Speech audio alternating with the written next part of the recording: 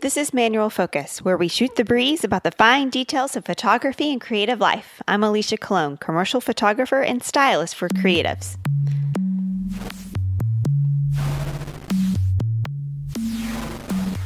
This is episode 11, Put a Human in It. So do you guys remember when the birds were all the rage? So like all over Etsy and even in design circles, like you guys saw like birds on everything, like jewelries and pots and pans and towels and more jewelry. I mean, it was crazy. And I, for one, am very excited that this trend has flown the coop. Pun intended. But I definitely do adore the principle of adding a finishing touch.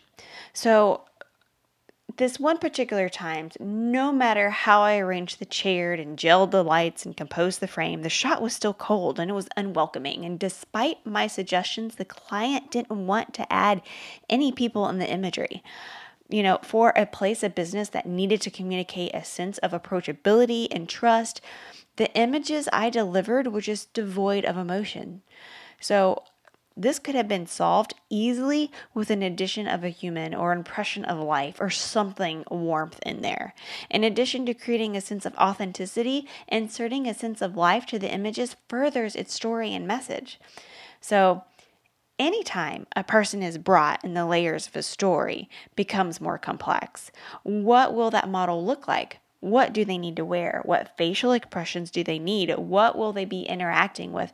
What will their body language be? Yeah, it's complex when you add a model, but as you can see, the message is definitely furthered and the story is more relevant. So sometimes people are hard to come by, but human accoutrements are still within reach and might even be preferable. So let's be transparent. Finding and arranging props is just downright easier than models. No makeup, no sizes, no hair, no schedules. So when there's no humans, don't fret. Use their stuff. Well, thanks for tuning in. You can find me on Instagram, Twitter, and Dribbble as Alicia Colon. For show notes, go to aliciacolon.com/manual-focus. See you next episode.